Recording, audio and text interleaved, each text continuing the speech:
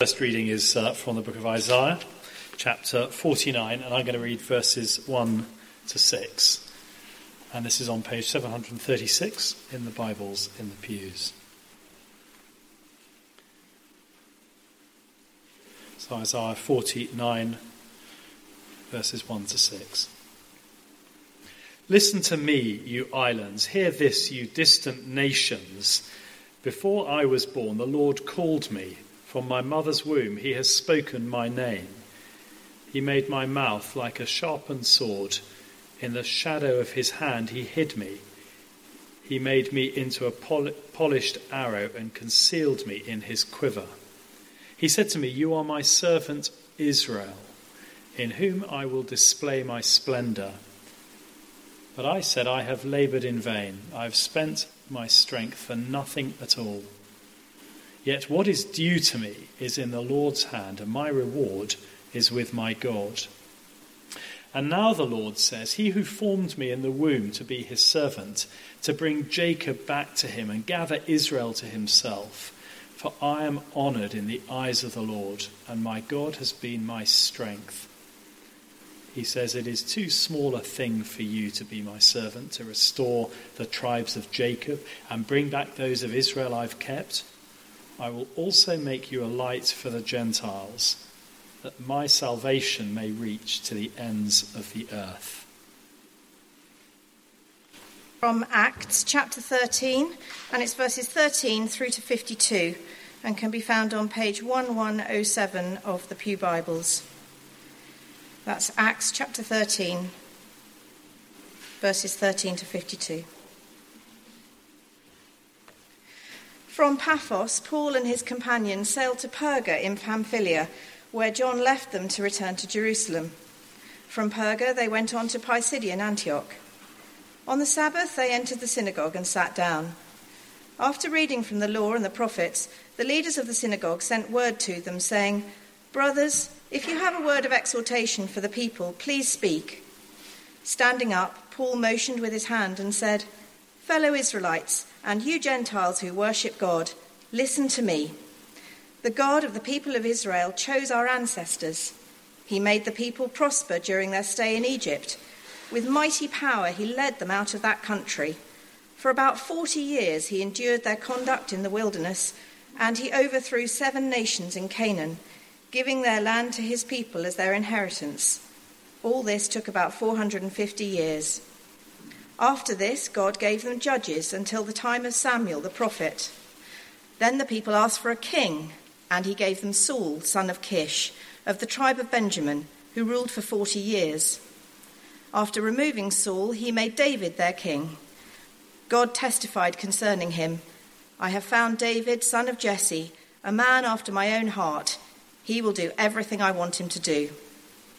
From this man's descendants, God has brought to Israel the Saviour Jesus, as he promised. Before the coming of Jesus, John preached repentance and baptism to all the people of Israel. As John was completing his work, he said, "Who do you suppose I am? I'm not the one you're looking for, but there is one coming after me whose sandals I am not worthy to untie." Fellow children of Abraham, and you God-fearing Gentiles, it is to us that this message of salvation has been sent. The people of Jerusalem and their rulers did not recognize Jesus, yet in condemning him, they fulfilled the words of the prophets that are read every Sabbath. Though they found no proper ground for a death sentence, they asked Pilate to have him executed. When they had carried out all that was written about him, they took him down from the cross and laid him in a tomb. But God raised him from the dead, and for many days he was seen by those who had travelled with him from Galilee to Jerusalem. They are now his witnesses to our people. We tell you the good news. What God promised our ancestors, he has fulfilled for us, their children, by raising up Jesus. As it is written in the 2nd Psalm, "You are my son. Today I have become your father." God raised him from the dead so that he will never be subject to decay. As God has said, "I will give you the holy and sure blessings promised to David." So it is stated elsewhere, "You will not let your Holy One see decay." Now when David had served God's purpose in his own generation, he fell asleep. He was buried with his ancestors, and his body decayed. But the one whom God raised from the dead did not see decay. Therefore, my friends, I want you to know that through Jesus the forgiveness of sins is proclaimed to you. Through him, everyone who believes is set free from every sin, a justification you are not able to obtain under the law of Moses. Take care that what the prophets have said does not happen to you. Look, you scoffers, wonder and perish, for I am going to do something in your days that you would never believe, even if someone told you. As Paul and Barnabas were leaving the synagogue, the people invited them to speak further about these things on the next Sabbath. When the congregation was dismissed, many of the Jews and devout converts to Judaism followed Paul and Barnabas, who talked with them and urged them to continue in the grace of God. On the next Sabbath, almost the whole city gathered to hear the word of the Lord. When the Jews saw the crowds, they were filled with jealousy. They began to contradict what Paul was saying and heaped abuse on him. And Paul and Barnabas answered them boldly, "We had to speak the word of God to you first. Since you reject it and do not consider yourselves worthy of eternal life, we now turn to the Gentiles. For this is what the Lord has commanded us. I have made you a light for the Gentiles, that you may bring salvation to the ends of the earth." When the Gentiles heard this, they were glad and honoured the word of the Lord, and all who were appointed for eternal life believed. The word of the Lord spread through the whole region, but the Jewish leaders incited the God-fearing women of high standing and the leading men of the city. They stirred up persecution against Paul and Barnabas and expelled them from their region. So they shook the dust off their feet as a warning to them and went to Iconium. And the disciples were filled with joy and with the Holy Spirit.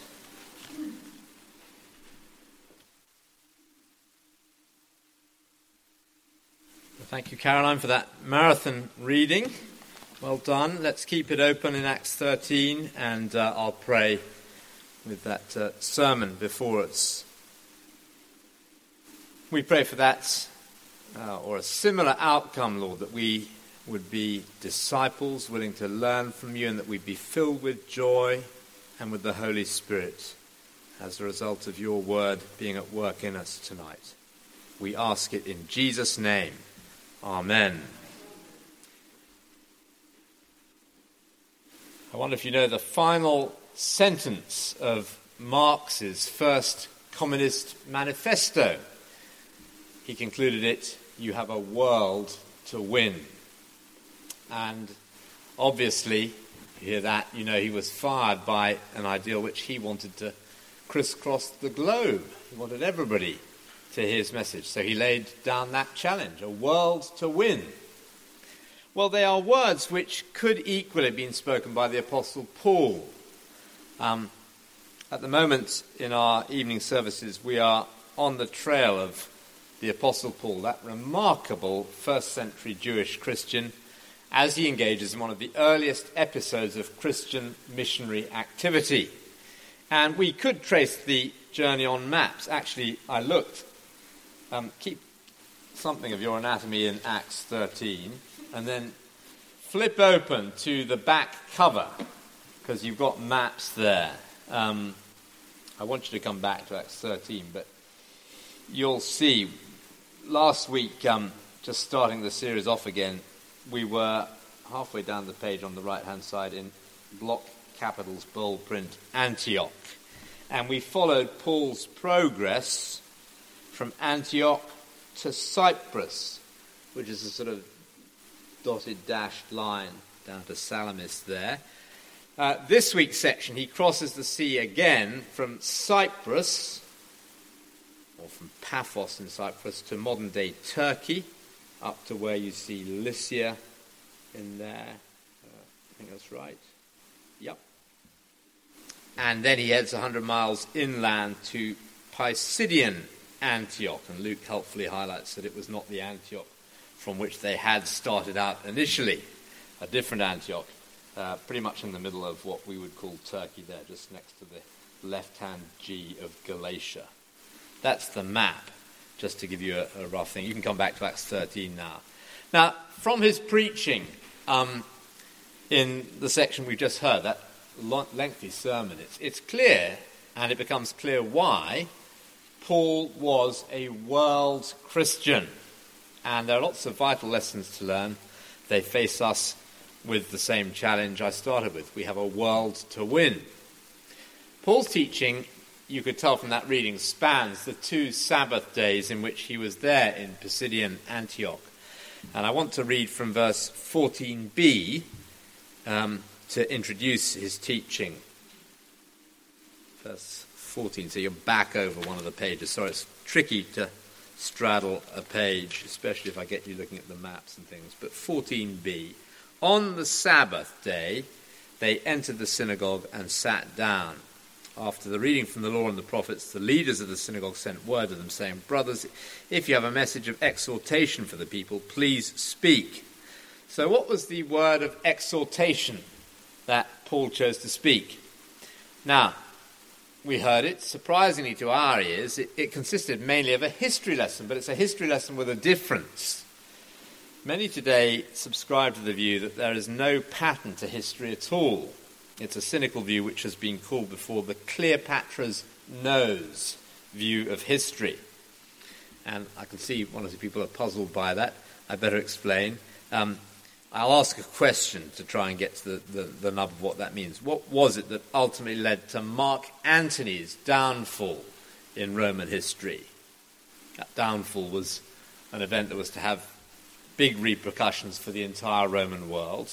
And according to this theory, the Cleopatra's nose theory, it wasn't the Battle of Actium in 42 BC which undid him. It was Cleopatra's nose. Antony was infatuated by her beauty, and in particular, her nose. That was his downfall.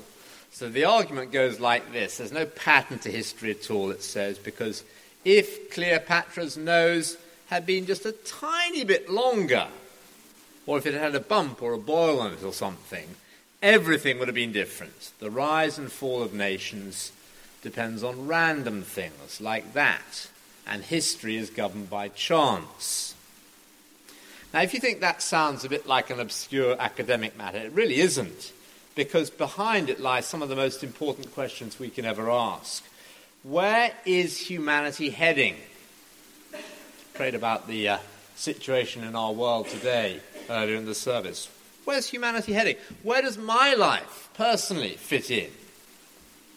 And Paul's history lesson in this tiny little Turkish synagogue back in the late 40s AD claims to address those questions head on. For him, the central theme of history is not its randomness, but, if I can coin a word, its kingdomness. The kingdom of God, a God who rules over all of mankind's affair, is his overarching worldview. So I've got 3 points, and here's the first. The preparation of God's kingdom. Chapter 1 of his History of the World we can call the preparation bit, and that's where he begins, Paul, in verse 16, if you can follow it there. Standing up, Paul motioned with his hand and said, "Men of Israel, and you Gentiles who worship God, listen to me. The God of the people of Israel chose our ancestors." This is real shorthand going on. It's one sentence summary there of the first book of the Bible, Genesis, in which after mankind's rebellion against God's rule, God ended up choosing one man, Abraham, and made him first, you'll know, into a family, then a tribe, even a people within just a few generations. So that's the first book of the Bible, his summary. Paul continues the middle of verse 17. He made the people prosper during their stay in Egypt. With mighty power, he led them out of that country. That's one sentence to summarize the second book of the Bible, in which God showed he was his people's ruler by rescuing the Israelites from the iron grip of Pharaoh. Now, the storyline in Paul's sermon note just whistles on at breakneck speed, much as it started, because this is really just the preparation of God's kingdom. So the following verses, heading down to the bottom of that page, 1107, cover the next 4 books of the Bible up to the end of Joshua. Verse 18, for about 40 years he endured their conduct in the wilderness, and he overthrew 7 new nations in Canaan and gave their land to his people as their inheritance. All this took about 450 years, which sounds like a long time to us, but actually to the God of eternity, it's just a pinprick in his preparation for his kingdom. You've got the paragraphing in our Bibles that helpfully highlights a turning point in the middle of verse 20.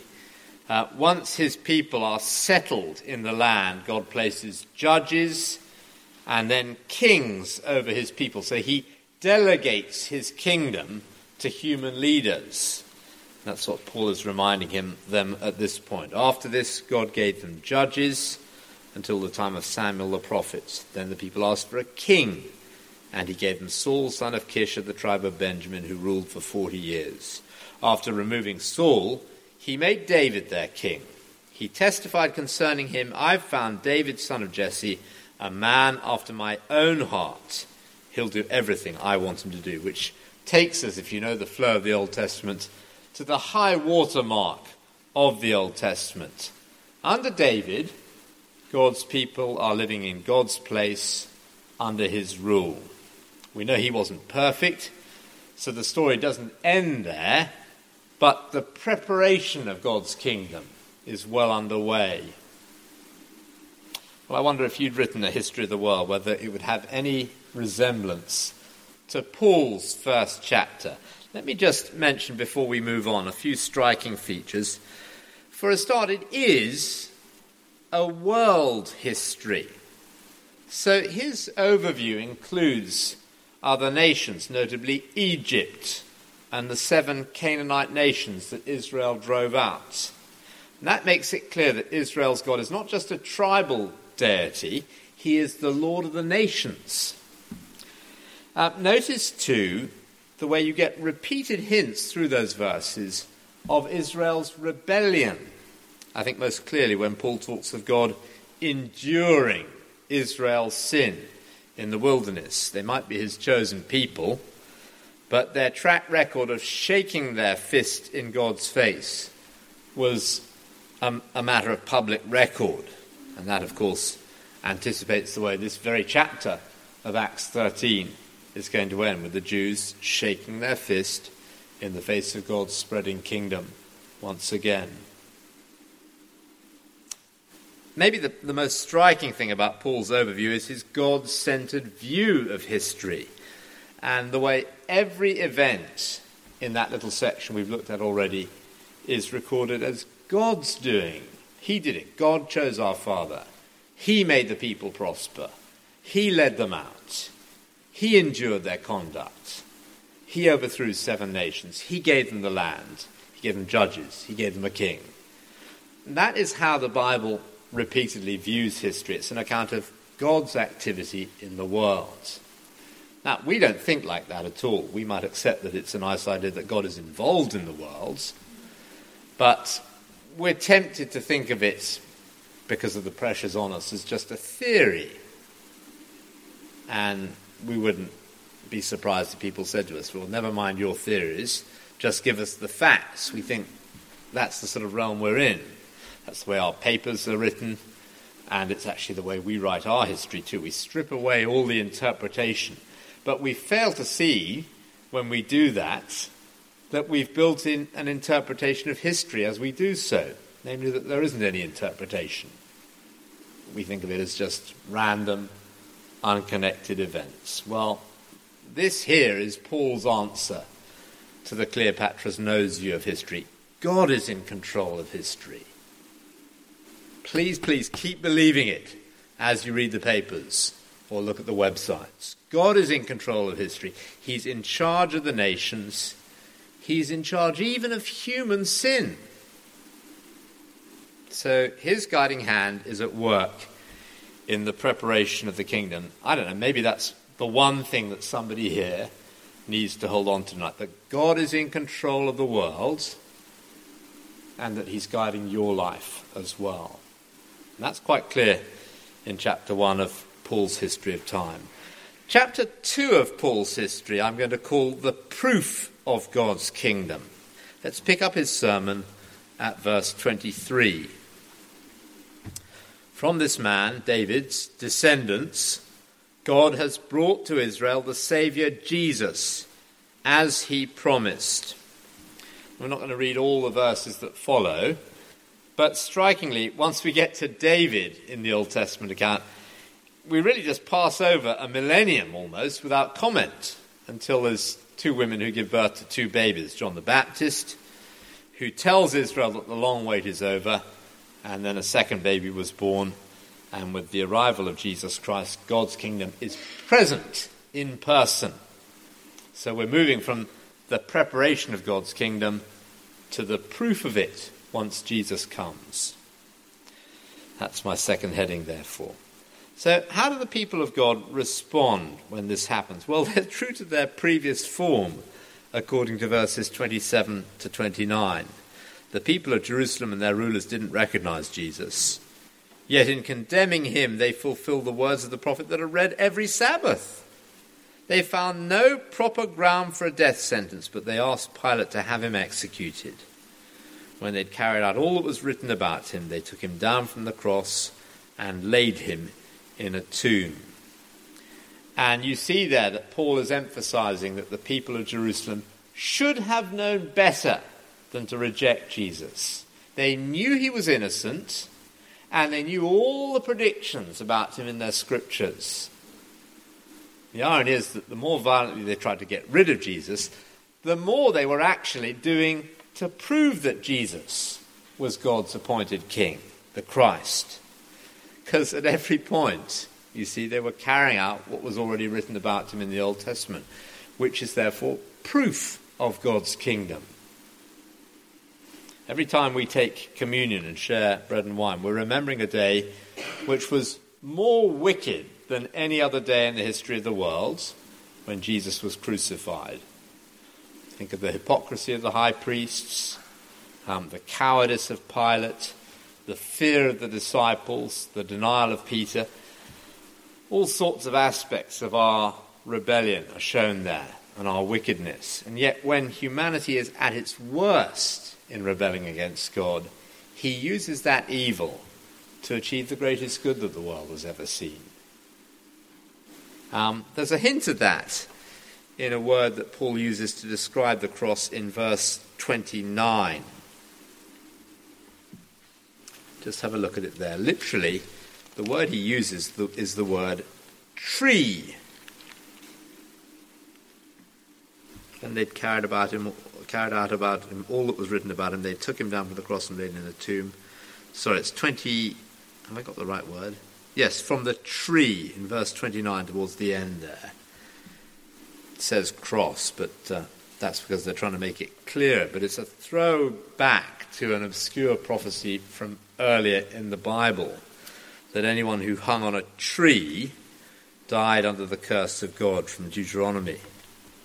And I like the way that's just sort of in there in the mix in the sermon. It was predicted so long before, back in Deuteronomy, is it 23 or 22, because the cross was to be the centerpiece of human history. That was the moment when the innocent one, Jesus, bore the curse that you and I deserve for our rebellion against God, to lift the curse from us. And that it was predicted is proof of God's kingdom. Obviously, the resurrection puts it beyond doubt. Paul turns to that in verse 30. But God raised him from the dead, and for many days he was seen by those who travelled with him from Galilee to Jerusalem. They are now his witnesses to our people.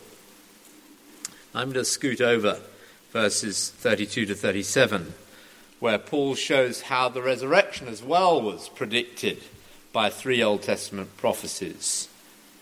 But when God raised Jesus, it demonstrated the proof of God's kingdom unmistakably. I suppose until that point it might have seemed that man's sin had the last word. Jesus is rejected. But no, God reverses that verdict by raising him. Reminds me of a story I know I've told before from the day of the Battle of Waterloo. One of the main lookout posts to spot the signal ships in the English Channel was the roof of Winchester Cathedral. But on the day of that battle, a thick fog made the signal almost impossible to read. And the message could just about be made out. Wellington defeated, they read. And that depressing message got passed on from lookout post to lookout post around the country, until the fog lifted and revealed an extra word, which changed everything. Wellington defeated Napoleon, it said. Now, you might think, looking at the cross, is it a question of Jesus defeated? If you didn't know all those predictions of the Old Testament, it might look that way on Good Friday. But not on Easter Sunday. Jesus defeated sin and death. Actually, the Old Testament had predicted that as well. It's all proof of God's kingdom. Which leads us briefly to consider the last chapter of this history of the world, the proclamation of God's kingdom. Let me read on from verse 38.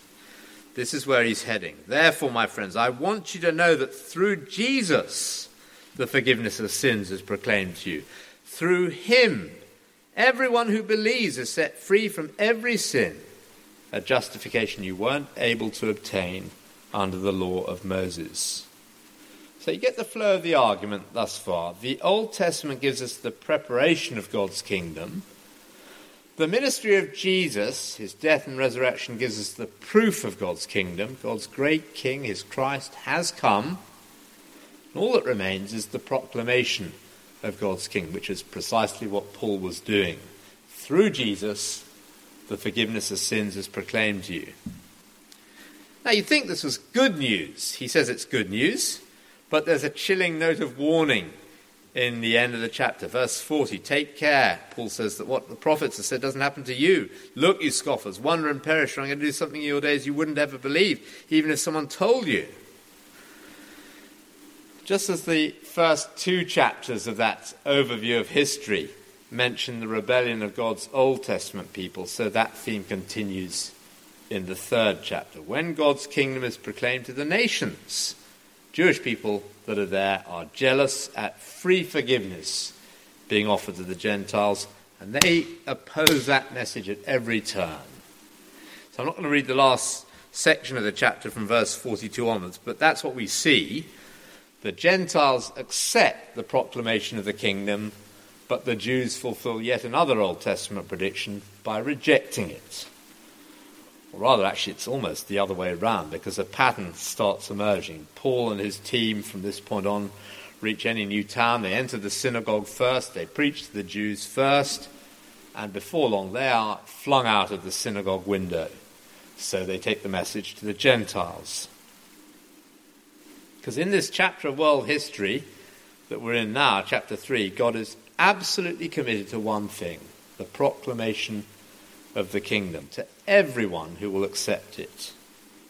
And that raises two questions for us as we close. Here are the questions, the sort of take-home application. First, are we listening?